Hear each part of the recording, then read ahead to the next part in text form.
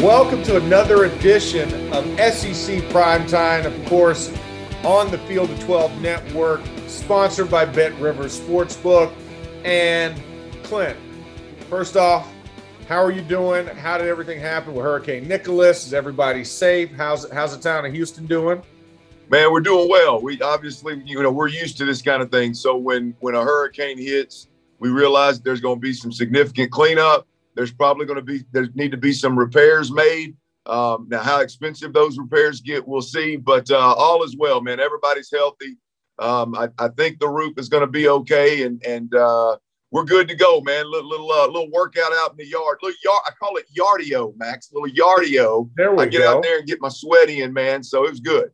And also, I have to say, on top of that, below the roof of the house, how is the house? Congratulations to you, times two, right? Not only are your Razorbacks winners, but you got daddy time coming very soon. Again, diaper duty is on the precipice. So congratulations on the news that we learned over the weekend as well. So hey, Max, look, I visited, me and the wife visited Arkansas when the baseball team was, they had a little super regional going on up there in Fayetteville. We may or may not have celebrated a little bit too much after the victory. And we thought, hey, why not make the announcement in the same place that the baby was more than likely created, baby, up there in Fayetteville in God's country. So it was great, man. No, that is wonderful, man. Wonderful news. Glad to see that you didn't have to sleep on the couch as well. That was a good update from last week. So that's right. Over under, that was good to know. But let's just dive into that, right? Let's dive into Texas, Arkansas.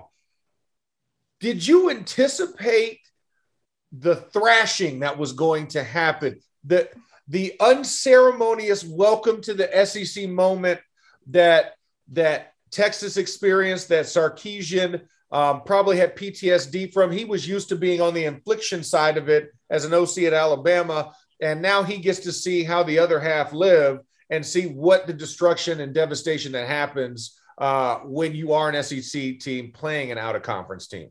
No, I didn't see it coming. I felt good about Arkansas's chances. I felt like they were a better football team than what they displayed versus Rice week one. But I knew they were one-dimensional offensively, and I knew that there were some question marks on the defensive side of football in terms of being able to stop the run, versus a big boy offense. And Bijan Robinson on that side of the ball at the University of Texas, I knew was going to be special. So I thought they had a chance. Max, I didn't see the absolute skull dragging that Arkansas gave Texas this weekend coming. And I know you as a big man greatly appreciate a one-dimensional offense rushing for 333 yards when everybody under the sun knew that Arkansas had to run the football for 4 quarters to win that ball game. They were able to do it. I know you as an old offensive lineman greatly appreciated that performance. Listen, I was over the moon. I mean, it was one of those when you think about quintessential 90s style football, it was a slobber knocker. And it was one that I was ecstatic to see. I mean, the punishment, I love going forward. I don't love going backwards. And Arkansas gave me all full steam ahead throughout that game. So, No, I was excited to see it. Now, like you said, the wheels of KJ Jefferson, finding something in his wheelhouse that made him feel comfortable, not really getting too far out there in the passing game. He was 14-19. I know he gave up that one interception, but still a relatively clean, consistent game from him. And it looked a lot better, especially how in control they were from just get-go. I mean, 16-0 at half, you have a lot of flexibility, and you can be a little more cautious when you go up that at the half, knowing that you have a 16-point cushion. So I was ecstatic. My question is for you, does this now push Arkansas into the dark horse category in the West? Looking at, we have dandies already, right? A&M, and we will get to that.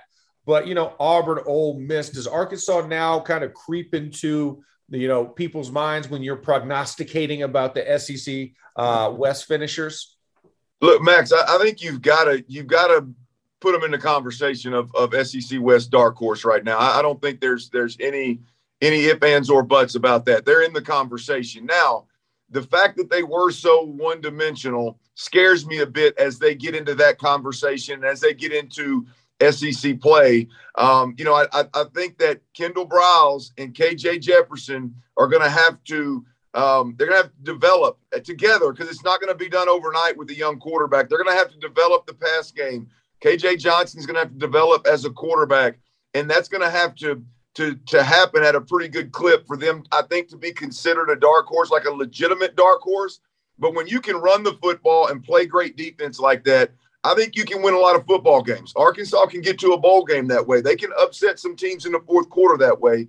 I'm not quite ready yet, Max, to put them in the dark horse conversation, although I was extremely impressed. I think it's going to have to take quite a bit more out of the quarterback and ultimately the play caller in the pass game in order for them to be truly in that conversation with what I believe right now is Ole Miss. Okay. Yeah. Okay. Now, getting to that, when we're looking at Auburn, Ole Miss, and kind of how everything shook out for them. I mean, what this Auburn squad, this Brian Harsin squad, right? And having Mike Bobo there. I mean, what do you make of them? And of course, how well they did over the weekend. I mean, I think that's something that I'm waiting to see. I mean, it was Alabama State, right? I mean, and they just absolutely hung the entire house on top of them, 62-0. But is there anything you can glean watching that film as far as Bo Nix, Tank Bigsby, that defense? Like, how do they stack up? How are you seeing this squad develop? Well, Max, I think it's similar to Arkansas, right? When you talk about Auburn, is they're in the conversation. But for me, look, it's so run heavy.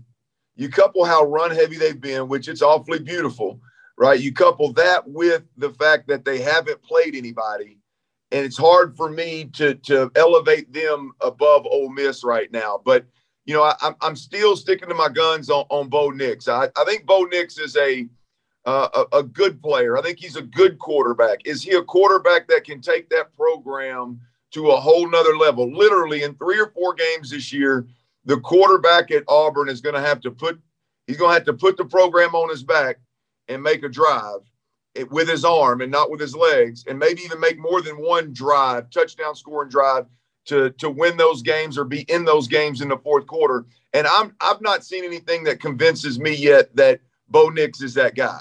They can clearly run it. I love Derek Mason on the defensive side of the football as a defensive coordinator. I love what they're doing.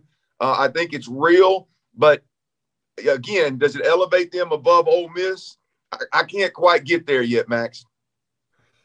Okay, well, we see Ole Miss is still the front runner. Texas A&M, that's in and of itself. But let's turn our attention to the East. The prime matchup, a actual conference matchup, a division side matchup, Kentucky, Mizzou. Both these teams come in 1-0. They go into Lexington, go to Kroger Field, and they did not disappoint. This game was a tough game, a tight game. We both kind of felt Kentucky was a team that was going to possibly pull it out, but Mizzou could have done it. You got Will Levis versus Connor Bazelak, and I can't say it was nothing short of fantastic, especially at the end of that game, how it finished out with Kentucky taking the go-ahead touchdown. How do you see this playing for the complexion of the East with both these teams, and now Kentucky kind of having the inside leg with the victory over Mizzou? Well, Kentucky was my dark horse pick out of the East, from the jump. I love Mark Stoops. I just love what he brings to the table. I think that they're going to do the simple things savagely well. They're going to play pretty good defense as well as they can at Kentucky, and I think they're going to have a chance to win a lot of football games. Now you bring in Will Levis, the quarterback position, and I really like Liam Cohen, the offensive coordinator out of that LA Rams, Sean McVay system. And I like those guys from the jump, right? And since that conversation that we had, Max, Will Levis went out and threw for 400 in the first game against ULM, which it's ULM. Okay, it's Kentucky ULM. You should have a good game. But it's a young quarterback, inexperienced quarterback, puts up 400. I don't care if he's doing that on air. That's impressive, right? And then week 2, you come out and you've got a division matchup with Missouri. I would say a middle of the pack Eastern team that could cause problems for a lot of teams. And Kentucky goes out there and rushes for 340 yards. So week 1, you pass for 400.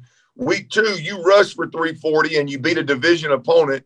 I mean, to me, in 2 weeks, we've seen new offensive coordinator Liam Cohen be really, really versatile. And we've seen Will Levis, the quarterback, go, oh, you're going to let me throw for 400? Okay, cool. Oh, you're going to let us run the rock and just pound you? Okay, I'm disciplined and I'm okay handing the rock off and doing those things. And so I tell you, this is a good week, a good 2-week run for me. I think Kentucky's a dark horse out of the East in a big way. Yeah, no, the balance was definitely one of those things when you look at just from game 1 to game 2, Chris Rodriguez Jr. just absolutely, I think he's still running somewhere like Forrest Gump, because you can't stop him. I mean, and Mizzou had no answer throughout that entire game. He was breaking off big play after big play. But, I think this is one of those things where you say, man, okay, well, how does Kentucky start stacking up to Georgia? How does Kentucky stacking up to Florida? If they have such versatility, this could be a bugaboo. This could be something, but keeping obviously health at the forefront. But I mean, that backfield, I don't know if we have a more impressive backfield in the East. As far as quarterback to single running back combination, when we look at it, right? Because I mean, even for Georgia doesn't have that complement there. They're good as an overall team and their defense is really good, but that offensive talent in the backfield is crazy. Hey, Max, look, when you got an old boy in the backfield toting the rock named Cavassier Smoke, hey, come on, man. You got the best backfield in the SEC, baby. There ain't no doubt about it. That's right. Hey, self-contained party in and of itself. Oh, he's here. Oh, we're good to go. Turn the music on. Before we move on to Texas A&M and talking about their chances through the season, let me tell you guys a little bit about our partners over at Bet Rivers Sportsbook. If you haven't signed up with Bet Rivers yet, now's the time because they are offering a $250 match bonus for your first deposit. But what sets them apart is that they require just one playthrough to turn your bonus into cash money. With their new Rush Pay instant approval, withdrawing your winnings is safer, more secure, and more reliable. With football season kicking off, get in on the action by going to betrivers.com today or by downloading the BetRivers iOS app. Must be 21 years or older. Gambling problem? Call 1-800-GAMBLER. Let's start turning the page. Let's look at A&M. Is A&M this national championship darling that we had in the preseason? Haynes King is down. You're now with Kyle Lozado. They struggled to get things going offensively, but yet they still came out with a victory against Colorado in and of the end. It was 10-7. Definitely don't look at the lines of that game. What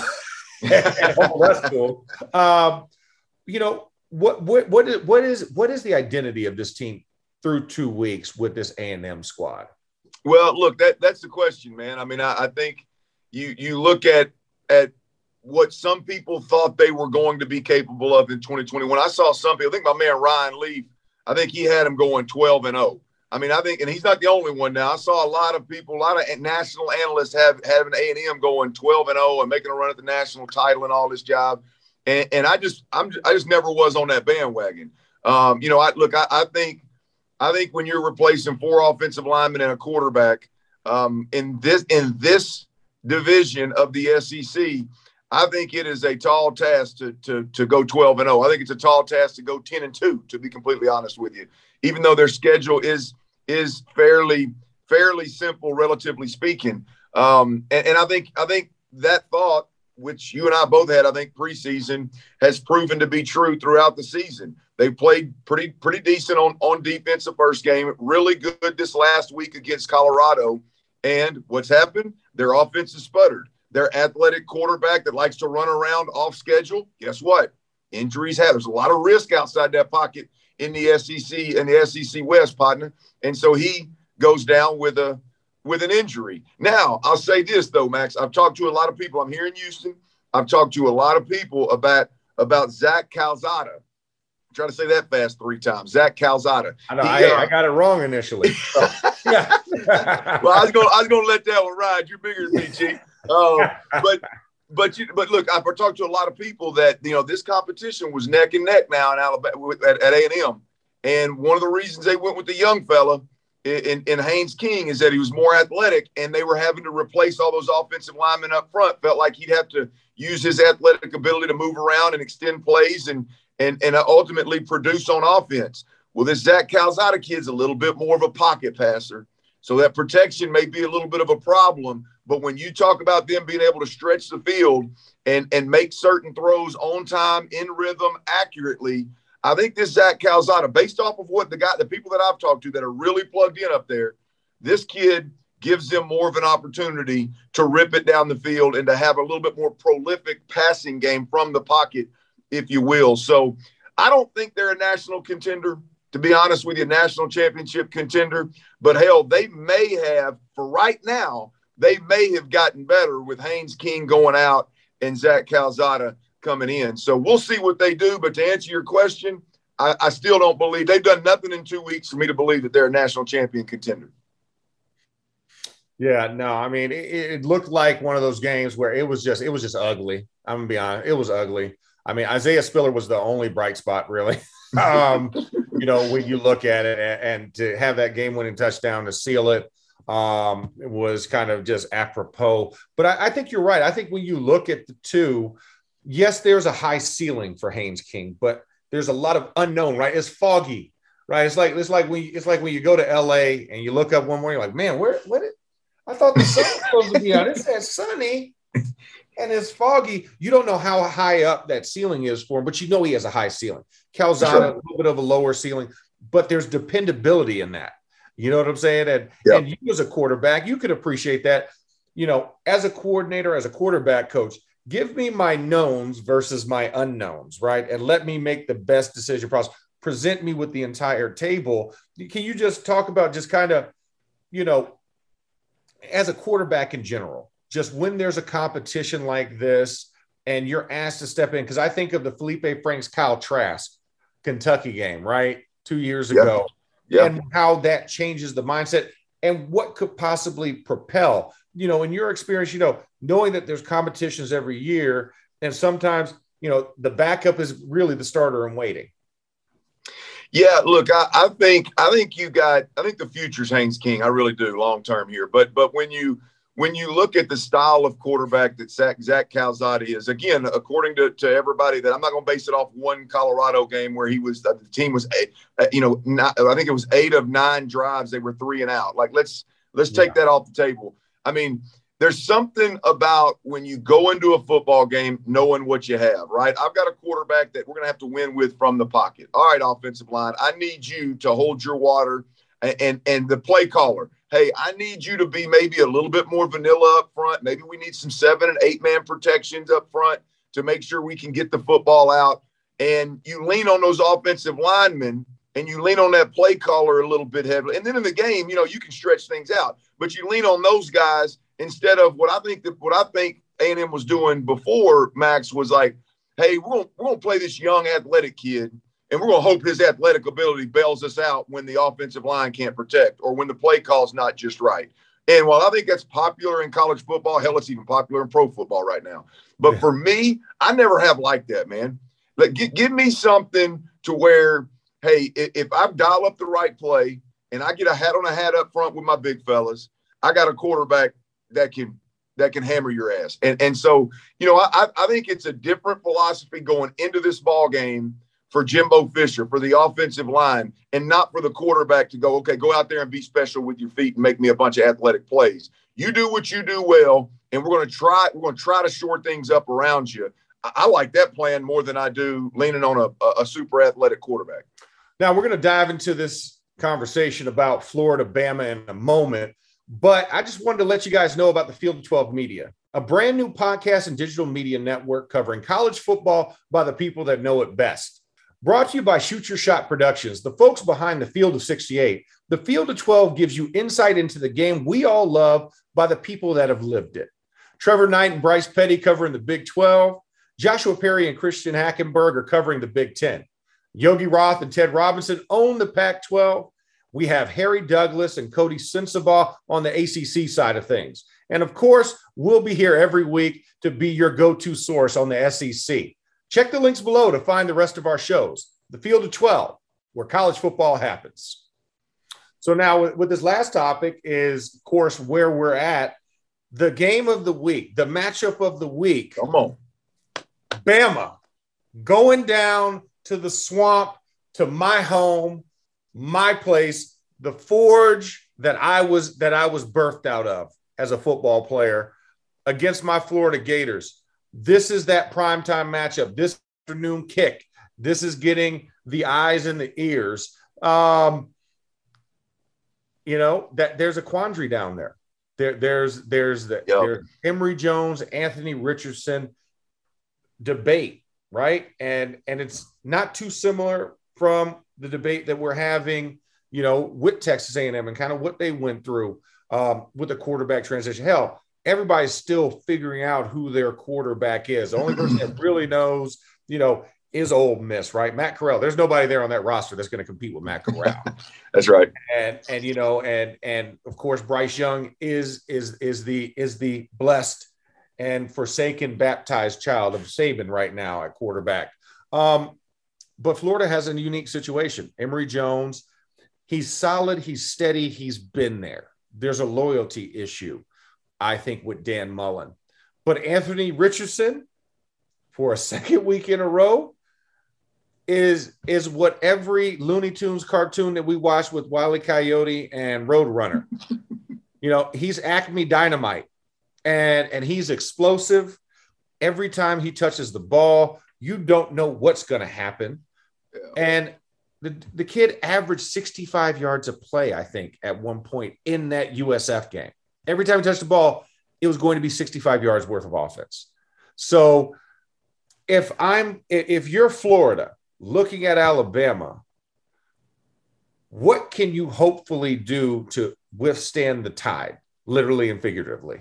Yeah, look, man, I mean, I need some help, Max. I need you to help me, man. You're the Gator down there. Look, I'm a Dan Mullen guy, one of the best quarterback developers in the game, great play caller. Great head coach for all intents and purposes. I mean, everything we've seen, we have no reason to believe otherwise. But this one here, man, for me is a decision that could ruin the season for Florida ultimately, in my opinion, right? I mean, you're talking about a guy that in Anthony Richardson, who has 11 carries for 275 yards. You heard me, 275 yards on 11 carries. He's got a 73-yard touchdown run, an 80-yard touchdown run. And I don't give a damn that he is completing less than 50% of his balls. My man's got a whip that will shock you, that will blow your mind when you see him rip the football. And here's the deal. When I watch the two guys play, Max, and this is just cut and dry, black and white truth of the matter, I know they're both athletic dual threat quarterbacks. But when I see Emory Jones, he blends in with their opponents in the two games that I've seen so far. Like, it doesn't just jump off the screen of like, whoa, that right there plays against the big boys in the SEC, right? The arm and the running. When I see Anthony Richardson, I go, that right there, that might play against Alabama. That right there might play against Georgia's speed on defense. And I'm talking about his legs and his arms. So for me, this is a cut and dry. Anthony Richardson gives you a chance to win the SEC. And the other kid, you want to be loyal to him, Emory Jones, he may or may not be able to make some plays. Now, I ain't done yet, Max. I told you I wasn't going to be long-winded, but I'm going to keep on going here. The turnovers, Max, man. I mean, Emory Jones has turned that thing over, I believe, 4 times. And my man, Anthony Richardson, he ain't turned it over a lick now. This decision for me with Dan Mullen deciding to go into Emory Jones, at least right now going to Emory Jones, man, I just can't get behind it, and I can't in no way, shape, or form understand it. I need you to help me out with this one, man. I mean, week one, I can justify, right? I can see the mindset. But now that we have two games, two interceptions per game for Emory Jones, the decision-making is slower. The explosiveness is there. He's leading the team in passing, but he's second on the team in rushing. Anthony Richardson, second on the team in passing, number one in rushing. In fact, he has about as many yards as Emory Jones and Davis together. It's an explosion factor. It's an intrigue. It's a concentration and having to focus on something else. And if you can get the opponent thinking, oh my gosh, okay, we got to plan for this kid, Anthony Richardson, but we also have to plan for Emory Jones as well. You're trying to distract the attention from it being a focal point. And I think this might actually be the smoke and mirrors, right? This might actually be the smoke and mirrors coming into this game. Now we'll see how the hamstring is for Anthony Richardson, because remember, he pulled up on that last touchdown run in the USF game, grabbing his right hamstring. So we're going to see how that goes this week, if he's ready to rock it. Him to start Anthony Richardson in this game just to mess up Alabama's mindset, just to give them something like, oh, shoot. Okay, we got to go to game plan 2 and try and take advantage of that changeup.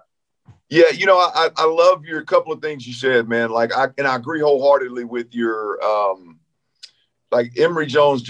He seems to be processing at a slower level, like a slower rate. And if you're going to be that guy and you're going to be competing with a quarterback like Anthony Richardson, you got to be able to process at a higher level. And I think the slow processing is what's ended up resulting in interceptions, right? And so I think that's one thing that sticks out different about Emory Jones as well. The other thing is the start could be, again, I mean, we're talking through it here, but the start, even if Emory Jones does start, it could be, hey, it's not because Emory Jones is ready. It's really because maybe, just maybe, Anthony Richardson isn't ready for a week of preparation, the media, all the attention that comes with, hey, it's Bama week, baby. And you might be onto something there, man. Dan Mullen, maybe just protecting Anthony Richardson just a little bit, and then come game time, going to lean heavily on him. Boy, I sure hope so, because I think he gives them a chance to win that ball game, and at least compete and have a chance to win that ball game in the fourth quarter. No, you're absolutely right. And with that, we're now going to jump into our final segment. And of course, we all know what that is, guys. It's line time. And what we have, of course, with our sponsors over at Bet River Sportsbook right now, if you want to go and set your bets, we got 2 games. We got 2 games to give you lines on. We already alluded to and talked to one of them, which is that Alabama 14. Alabama is giving away 14 points, which I don't know if we can actually even say that technically, and Nick Saban not hear about it. Alabama is going to spot the other team 14 points. How about that? That's how we should consider it. Alabama spotting the team 2 touchdowns, which happens to be my Florida Gators. Total points scored on this, 58.5. And I have to say, if it's me, if Anthony Richardson's hamstring is healthy, I'm taking those points. I think it would be a much tighter game than a lot of people think. And I have to say, I like the under on this one. How says you, Clint? How are you feeling about 58.5 and 14 that Bama's given up? Well, I do think it hinges big time on Anthony Richardson's hamstring, but I'll say this: I think either way it goes, I think I like Florida catching 14 points at home. I like the home dog getting, especially when it's a double-digit dog. And we're talking about Florida. I mean, there's definitely, this game is won and lost in the details of the game and being consistent through 4 quarters and all these little ins and outs of the game.